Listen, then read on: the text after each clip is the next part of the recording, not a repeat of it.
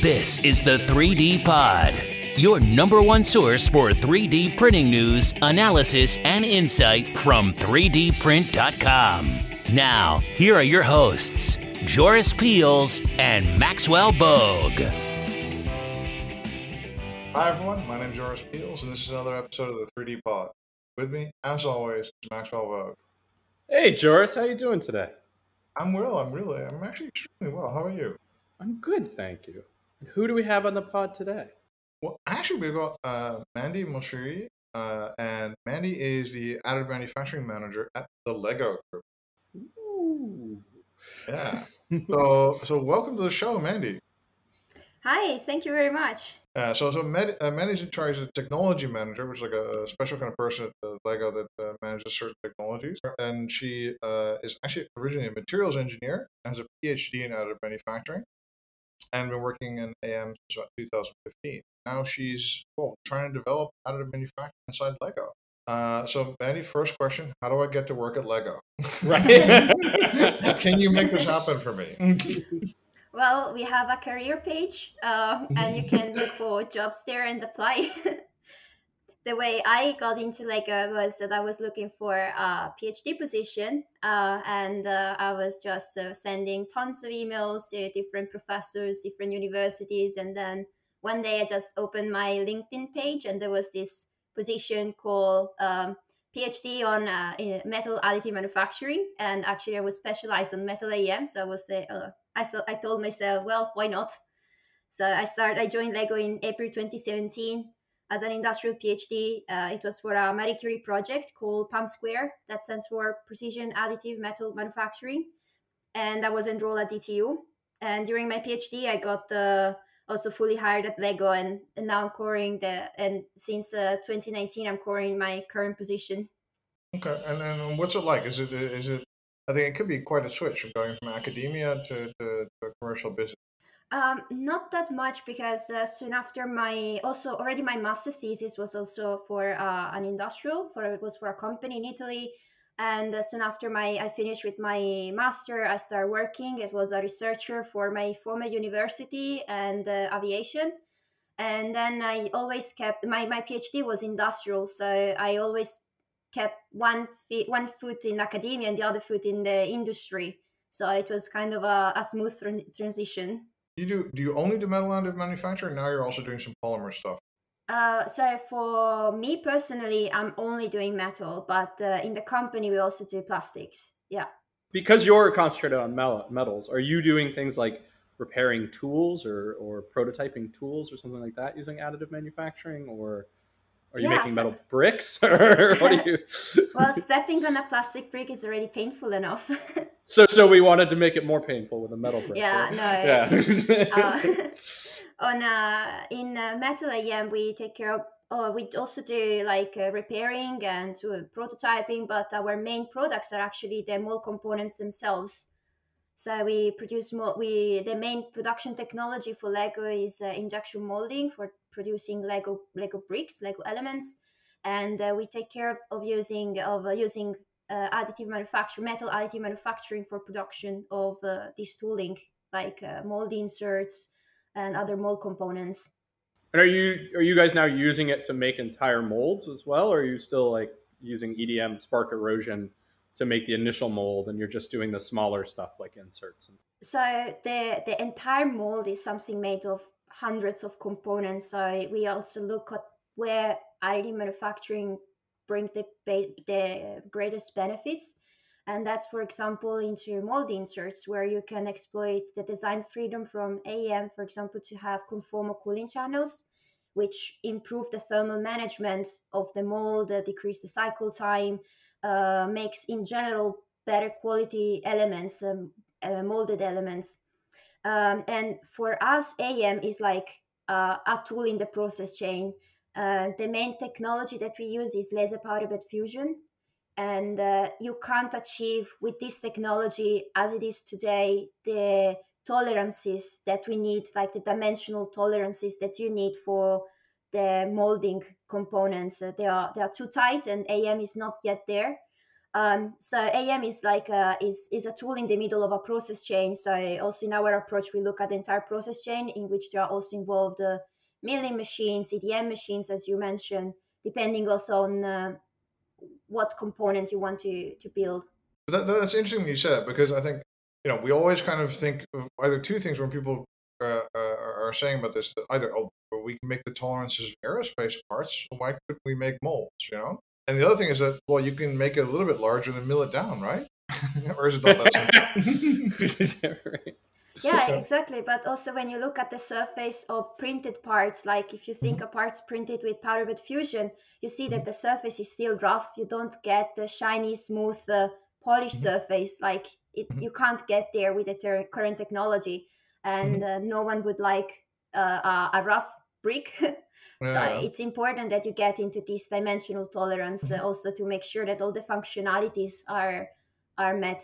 No, definitely. But I think we can get a long way with like things like hip and hipping and ADM and stuff like that. But you really think it's not there. So you literally said to us like, you're saying we're not going to get there with this generation of tool of technology. Maybe the completely new generation. It could be actually. I think that the laser powder bed fusion has some limitations. So unless you are combining it with, well, there are some. I read some research papers that talk about using different type of lasers that are including some subtractive technologies inside the machine. So for how it is powder bed fusion today, you can't get to the tolerance that are required that we are looking for.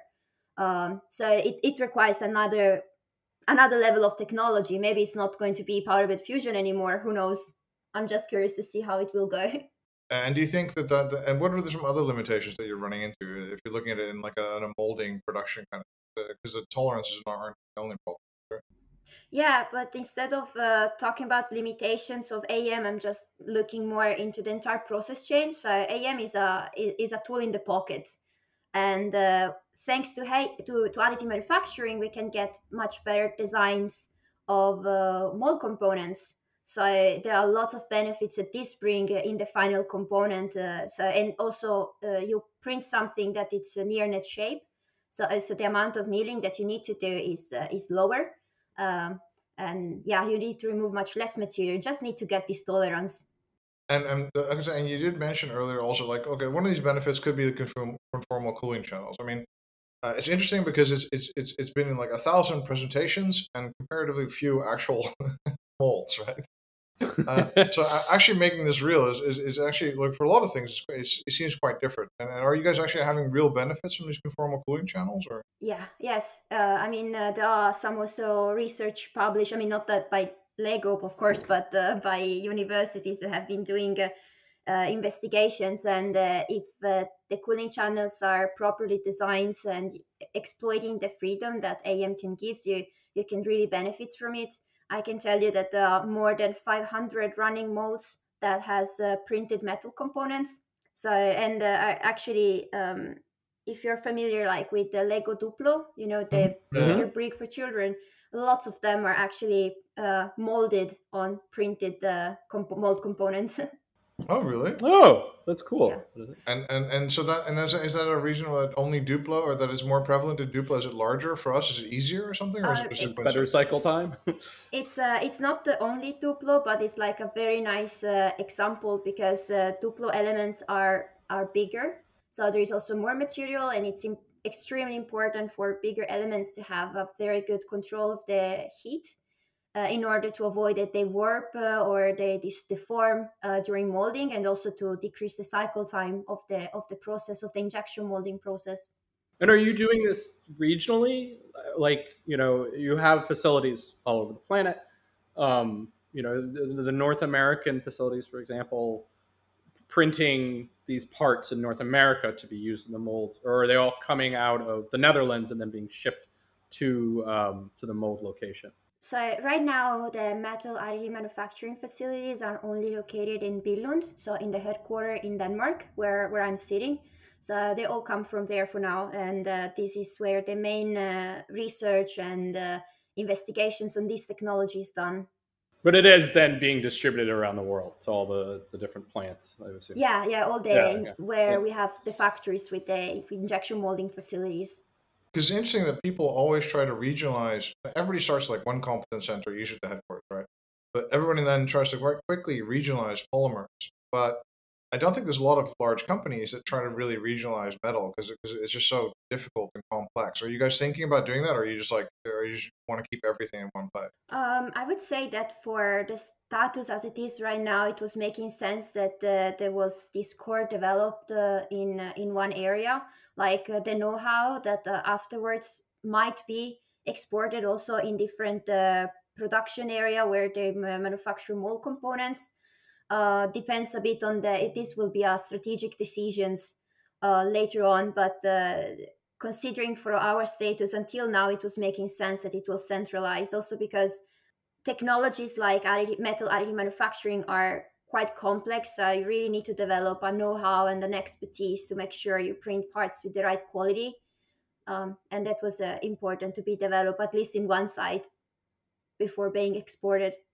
And if you're talking to an organization, I mean, you guys are you said you're using 500 different tools. That's like quite widespread in the organization. You guys must have been doing this for a long time. Yeah, there are more than 500 running molds with printed parts. So it's not that the entire mold is printed, but within this mold there are parts that have been printed. And in the Lego group, the metal AM has been used for more than a decade. So we're talking about more than 10 years.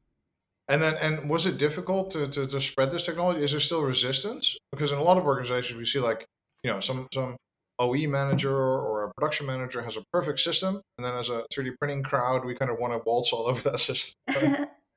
Is it that stage? Is there still like institutional resistance, or is like metal AM been like a more of an accepted?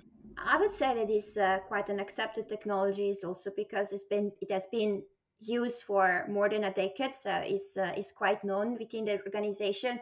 But from my experience, I would say that there is a lot of work still to do. For example, when we look at new engineers, new designers coming out fresh from universities, um, the mindset that they get in their education is still not yet fully for thinking on additive manufacturing, because when you design for AM, you need to think in another way than when you design for conventional.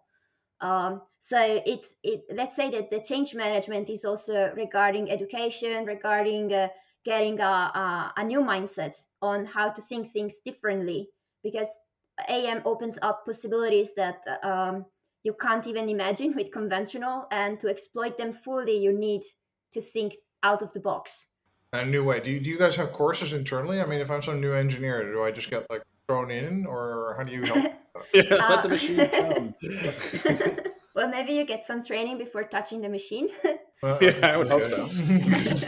But we have some initiatives. For example, if of course there are for people that will work at the machines, get some trainings, also some safety training, because we're talking about metal powder, so it's important also to take care of the environmental and health and safety aspects, but also to spread more, let's say, that the word of additive manufacturing. For example, in our department, we have an internal website where we share monthly an article on additive manufacturing. For example, we share an article in which we talk about powders, how to create powder, how powders are atomized, or we talk about different materials.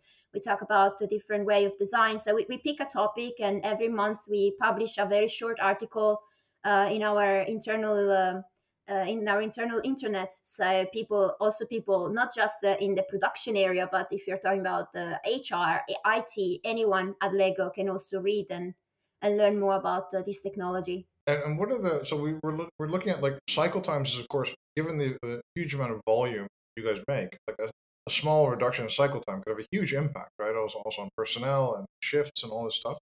Is that like is cycle time plus cost savings? Is that the main reason to do AM? So I would say reason number one right now is the possibility of designing conformal cooling channels. So the possibility also of cool down areas that might be difficult to drill a channel, because we still produce components conventionally, of course. Regarding the cost, we did some research in the past, but we are actually running right now a project in which we want to compare very much in detail the costs of additive manufacturing compared to conventional manufacturing, to know, for example, all the hidden costs involved. Because sometimes we say a printed components versus machining components, looking just at, for example, machining time and operator time, and the cost involved in there. But we need also to look at the cost of the powder against the cost of the blank. We need to look at the cost of the cutting tools, because of course when you print something unit shape, you need much less cutting tools. You need to see how often in a full conventional process, for example, you need to change the cutting tools because of course they wear out. So I can't say openly right now what's the results so far, also because the project is not finished yet. But I can say that it's surprising how many hidden costs there are also in the conventional manufacturing. So sometimes it's common knowledge is saying that AM is very expensive. But what I'm learning little by little through this project is that it's not always the case. No, there's these isolated cases that we are cheaper for things. For a lot of other stuff, it's actually closer than people think. Although the problem is that when a customer always comes with their first part, yeah, it's going to be a horrendous sticker shock. I have a question, just more future gazing. I know right now it does not make sense to not do injection molding for given the volume and number of pieces. But do you envision at some point the possibility of Lego pursuing an additive manufacturing solution for the actual production of the bricks? Or do you think that this is just not feasible even in 20, 30 years? So we try to not limit our exploration or additive manufacturing. It would be not wise to say it would never happen, because we would never know what new technology will come out from a startup next year. So I would say that we try to keep our eyes very open to exploit all kind of technologies, production technologies out there. We don't try to limit our research, but we have just considered that the company motto is only the best is good enough. So if we can't print the best type of element out of this technology, they will never be put in a box and sold. So Fair enough. if this technology can actually achieve the requirements in terms of standards, also in terms of we also have as internal values also about planet promise. So it also must not be something that would kill the environment. So we are considering a lot of different aspects. We are talking about, for some elements, for some bricks, we are talking about large volume. Just consider that for example, one of the most produced elements is a connector for the Technique set type of sets. And the Technique connector, I think that they are produced like 1.4 billion pieces per year. So there are other elements that are maybe for smaller sets. So maybe we are talking about fewer numbers. So where are you talking about like the little black piece that has like a divot on each end? Yeah, okay. Yeah. So I mean, 1.4 billion, it's a lot. That's a lot. And That's a lot. I'm not even sure if that's the latest number. So we're talking about big numbers. That'll wear tooling down quite quickly, given that tooling is usually rated for 1 million, 2 million units. Exactly. But also consider that so also injection molding is not a dead technology. It's still also developing, and it's also developing thanks to additive manufacturing, because with better mold components we can improve also the injection molding process itself. Right. So it's always finding the right balance between what's the numbers we are talking about, what are the requirements there, and in the end you just pick the best tool, the best technology for your product. You mentioned how Lego has doing stuff for the environmental side as well. I know a number of years ago, I can't remember if it was 2015, 2016, Lego announced its initiative to search for a new, better material than ABS. I'm wondering if there's been any significant progress on that you can share, or if you know anything about that. Actually, there has been a lot of research. We have many people working on this, always to try to study for better materials, more environmental friendly, and so on. Unfortunately, I can't share much about it. A little bit because I'm not super update, so that's because of me. and a bit because of course, it's still a bit confidential. But I know that there are a lot of efforts within the company working on this. A little bit back to the molding. I mean, I think Max mentioned it before. I mean, if you're using that many molds and you're using them to such high volumes, like mold rejuvenation is like a really using DED, for example. It's something that has been tried before. It's difficult. It doesn't always work. But is that something you're actively looking at as well, or? Yeah, I mean, for mold rejuvenation, you also mean like mold repairs, right? Yeah. So repairing and resurfacing the mold, and then milling it down, and then all of a sudden you end up with a new mold using DED, or there's a couple of other. Yeah, we use some kind of laser repairing as well. So there are some initiatives also in there. Okay, because that could like especially those kind of volumes, that could actually be kind of a significant thing for you guys. I think because you wouldn't have to. It would seem to be much more efficient and require you to waste less material. Let's say. Yeah. But if you're using, like a, I don't know, 100 cavity tool, and each cavity is an insert, and you wear out an insert, then you can just 3D print a new insert and replace it. No? If that's the case, I mean, of course, if since you can disassemble and assemble a mold, of course, if just one part is broken, you can just print Right. that part and replace it. You don't need to replace the full mold. Right. And then there's another thing that I think was really interesting. Like, when I was a kid, I remember there was like the standard bricks, right? And then Lego and Duplo. And there was a couple of things. There was like a guy or a couple of guys, and then there was like there's fire station stuff. But the overall number of bricks was quite limited, Yeah. And now I'm just looking. I was looking at before on your e-commerce website, and I see something like a Republic gunship, a Harry Potter thing, a Charles Dickens thing, owls. So the amount of these elements, as you call them, must have like completely exploded for Lego in the past decade. Yeah, they really increase the amount of novelty elements, and very often it's also like the same type of element is reused for. I mean, the shape can be interpreted, let's say, in different ways if you just change the color. So maybe the shape of the mold is of the cavity is the same, and then you just change the color of the component. But yeah, there are quite a lot of new elements. For the release. Yeah. Mm-hmm. Is that also making you, because like the other thing is like Max asked to like final part production and using AM, but also there's an intermediate where you could be making, for example, like polymer molds or for other kind of rapid molding technologies that are kind of like more short run. Or like core molds and stuff like that. Yeah. Is that kind of thing? Is that something you guys are interested in or not? Or is your volume way too big for that at the same time? Well, it depends on the specific element. There are elements like the connector where we are talking about billions per years, but we are also talking about other elements that are much lower. We also have departments dedicated into polymer additive manufacturing research. So they are also dedicated into where plastic tooling makes sense as well.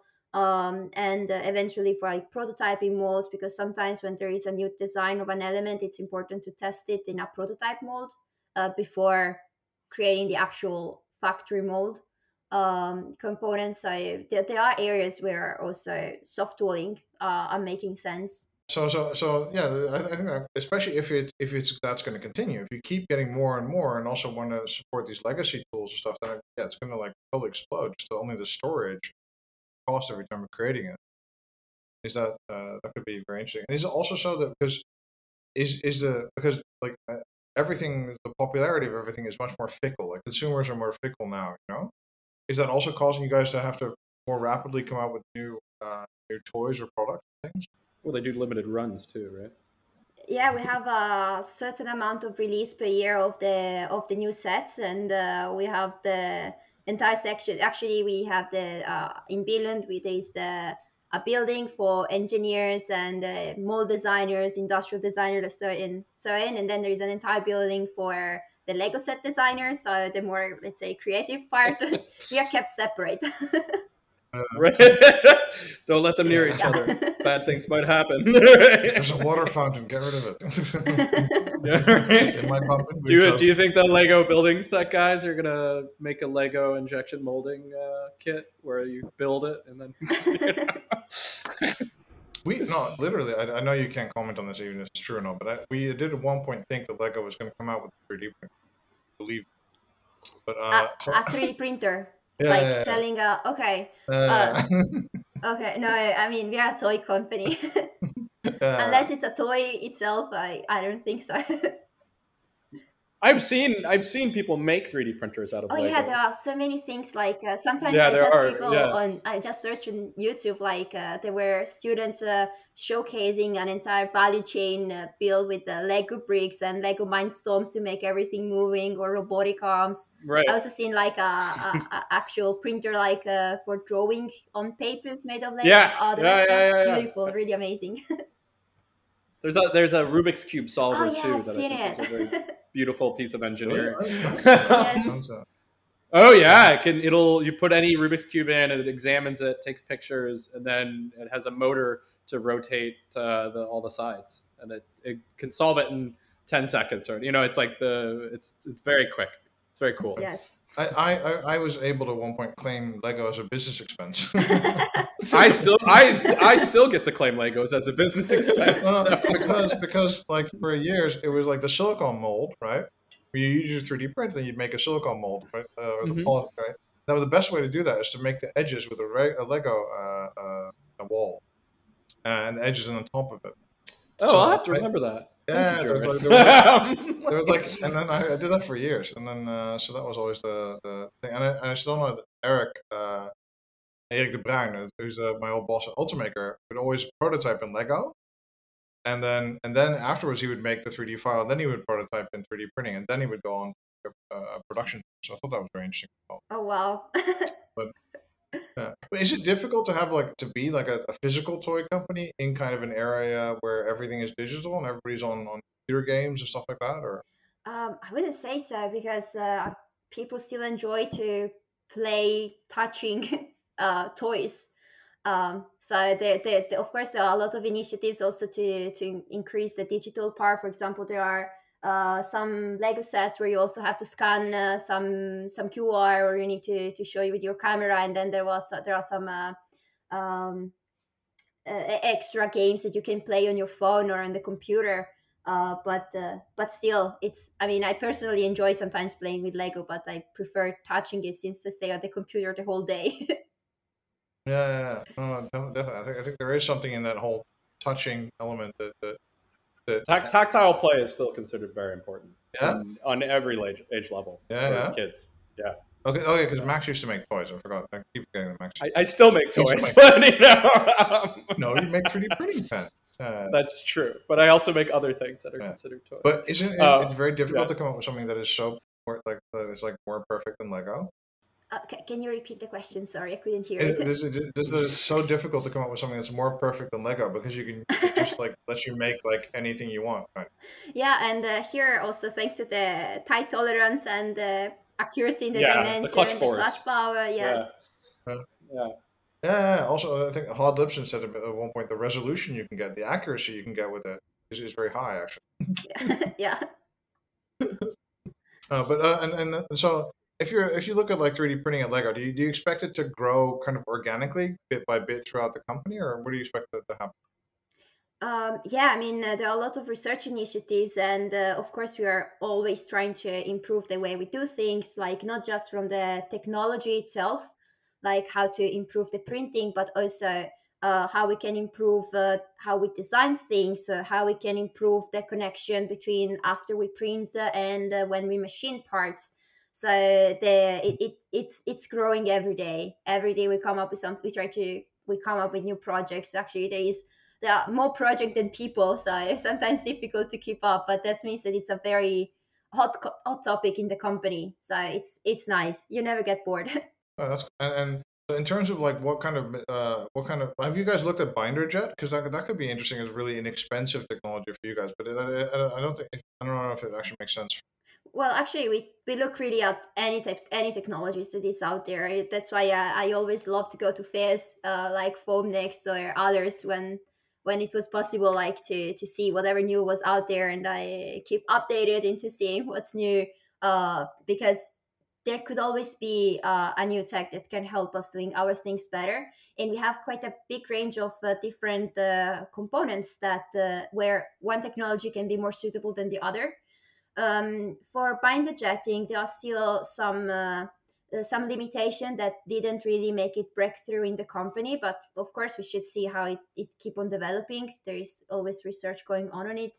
For example, the fact that you need to sinter afterwards, that you have high distortions, you can control to some extent it with simulation and designing with initial deformations, but we also see that sometimes it's difficult for manufacturing big components. When we are talking about mold insert, they are rather big part with a lot of material. So binder jetting for how it is today can be quite difficult to employ, but there are definitely some smaller components where it could be potentially a good technology. It's just a matter of finding the case study, the correct case study, and see if it's actually advantageous from a business point of view. And have you guys also looked, because everyone always kind of forgets indirect, because there's a lot of people making investment castings, sand cores, sand molds, and yeah, also SLA patterns and things like that. Are you guys looked at all like these indirect technologies at all? We did just research, but so far the most suitable technology for what we had to do was still laser powder bed fusion. But it's again like for binder jetting, find out the correct case studies and see if there could be a business there. Um, Sand casting and these other technologies are interesting, but doesn't seems um, to be very suitable for our current applications and especially for how they're designed today. So maybe you can adapt things by redesigning it, but there is also quite a high learning process, a long learning process, because also for designing for laser powder bed fusion, you need to start thinking differently from how you design for conventional. And what kind of materials are you guys like looking at from the metal side? I mean, what kind of like materials are key for you guys? So right now the material we are using is maraging steel. It's a very good tooling material. It's you can reach the high hardness that you need. It's very good also for fatigue properties for the injection molding process. You can polish it and you can machine it and polish it quite well. So it's overall a good material, but also there, maybe because it's something close to my heart, the material science point of view, we are always looking into also new materials for yeah, improving our products or maybe some better properties. Do you speaking of better properties, like afterwards, do you guys like nitrate your tooling inserts and stuff like that just to harden them even more No, so that they're we more heat strong? treat them. You Yeah. heat okay. Okay. And I think that's interesting that you would like, because like traditionally with well, 3D printing, we kind of think of like we can make that kind of a material per every part could be a material with 3D printing, right? We can change the internal structure, we can change the surface, we can change patterns, stuff like that. Have you guys looked at that as well? If they're saying like, hey, wait a minute, if we put a lattice structure behind this, we can change the how we can pull it even faster or something like that. Yeah, we actually have a lot of we are doing a lot of projects right now dedicated on design for AM. um, there are some limitation for the most common CAD software today is available. Like for conventional manufacturing, usually when a CAD software is very good for conventional manufacturing, doesn't have the great best tools for additive manufacturing. So there is also a lot of investigation, and we're doing some benchmarking as well to see how we can improve our design toolkit for designing for AM, because AM gives so much possibilities that it would be a shame to not exploit them, like topology optimization, like lattice structures. I mean, there is so much more you can do just apart from conformal cooling channels, that it's just worth to be studied, evaluated, and then implemented. Yeah, I'd love to, like, for example, see like texture. I don't know if it's even feasible, but like, for example, texture that helps mold release or something like that. For example, these kind of things are really exciting to me. That idea that you could do that. Yeah, absolutely. It's really interesting. Of course, then once you have designed them, you should also consider that we are talking about components that need to survive, um, let's say maybe several million cycles in the injection molding machines. Right. So you need to make sure that they can. The No first shots are problem. the same as the last ones. Yeah, Right. no, exactly. That's it. So how do you guys do that? I mean, I think you seem to have a lot of freedom to experiment. How do you guys say, like, imagine you have a new type of design. How does that get into production? What's the process? So you need to do a lot of work beforehand. So you study it, you try to do research, and maybe if you know that some other companies or universities are working with it, maybe you can ask for advice. Like AM Word is in the end is not that big, so it's nice to help each other. So we try to get as many information, background information. Then we try to go ourselves with it. So we start. Designing, printing. We start maybe designing and printing small parts just to run smaller tests. So if we are, for example, talking about a new material, it doesn't make sense to print immediately a mold component. We can print small cubes and then do the test, like checking the microstructure, checking the density, and so on. And then we go bigger and bigger. And once you have actually proven all the way to the insert that the part is working, it's more a matter of presenting it to the leadership team for their evaluation, and then it could go and be implemented. So I guess it's very similar to all bigger companies. So there is also stakeholder management. You need to involve the people. You need to also I mean, it's important that you do your homework, and to make sure that what you're developing is actually working and is going smoothly in our processes. Yeah, and does it really often start with like a problem from the business side of things, or is it just you guys going, "Oh wow, copper, that's cool"? Is it or no, I'm serious. I would love that, but Yeah, yeah, you also need to see that it's Yeah, right. That would be a cool yes. way. no. That's just right, right? No, it would be like a huge playground. No, it would be great, but of course you need to see that the thing is also making sense from a business point of view. There's a very central. Well, there's a couple of approaches if you're looking at a company tackling this. Either somebody is very limited, so they have like maybe a machine, like one MT90 or whatever. There's a machine and the basic post processing equipment, or somebody could have like all the post processing equipment stuff in house, or someone can have like an alliance of like companies helping out with post processing with different technology, different materials. What kind of approach do you guys have?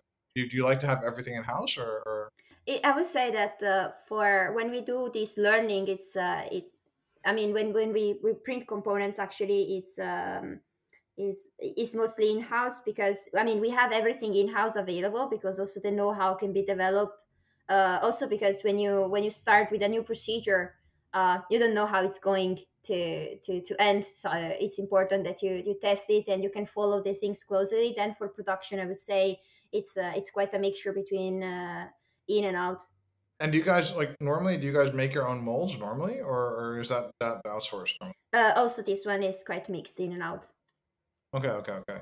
So there has to be a part where you're keeping information yourself, and there also has to be like a part where you would then work with additive manufacturing or normal partners and do some kind of technology transfer stuff. Something, right? Yeah. Also, even if the printing components are actually done in house. Uh, and for you guys, I think okay, surface finish would tend to be like super important, and you said the tolerances could be a lot better for your application. But what are some other stuff that's holding us back or holding you guys back specifically? Oh, that's a tough question. I mean, if you, for example, if you want to explore new technologies, you're very like in my department, we are very supported, and we are actually encouraged to think out of the box. So which is great, because I'm also sitting in a production department, so we produce the parts. It's not an R&D department officially, but we also do. I mean, my main job is doing R&D parts. R&D tasks. So I would say that when you do your homework, you actually prove that what you want to explore can have benefits that you can present.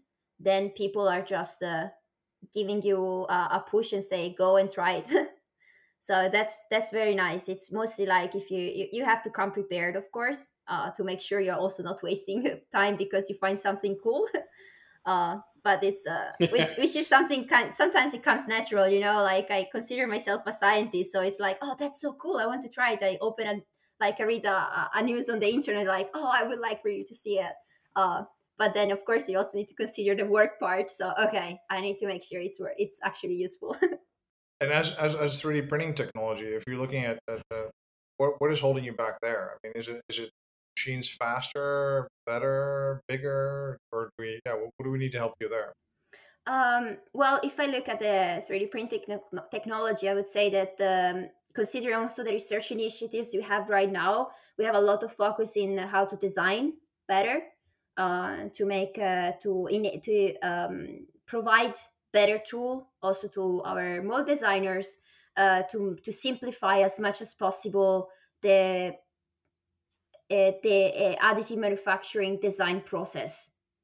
So it's important that the tools are available, that the tools are fast and not are working smoothly, not time consuming, and so on. So we have a lot of research initiatives on this, and so I would say design and regarding printers. I mean, you can make the printing faster. We also collaborate with different. We try to also to collaborate with research projects also to look for how to make the laser powder bed fusion faster as a technology. The things about bigger, it's always interesting, but not always necessary because of course if you our size is dictated by the mold where, for example, the insert needs to fit. So huge machinery that are as big as a room, they would not be necessary for a company like Lego. Where would you like to be in 5 years? Like as a department, or for you, what would you like to achieve at Lego with 3D printing? In 5 years. So of course, more factory floors, more machines. The tools that today we are maybe more playground. So if I also can have like some machines just to play with. Yeah, not really playing with Lego, but actually playing with the machine. That's more my type of games. Or all the research initiatives, for example, for the design that we have right now, that they are actually already implemented, so we can look for something more, something new, how to make it even better. But I would say that as a mindset, as also collaboration with inside and outside the company, we are really on a good track, on a good way. So it's like keeping on and finding a new problem and new challenges to solve. Hey, Mandy, thank you so much for being here today. Thank you very much. It was great to be here. And Max, thank you for being here as well. Oh, thank you. This was fascinating. And thank you for listening. You've been listening to the 3D Pod. For more information on what you just heard or to subscribe, visit www.3dprint.com or follow us at 3dprint_com.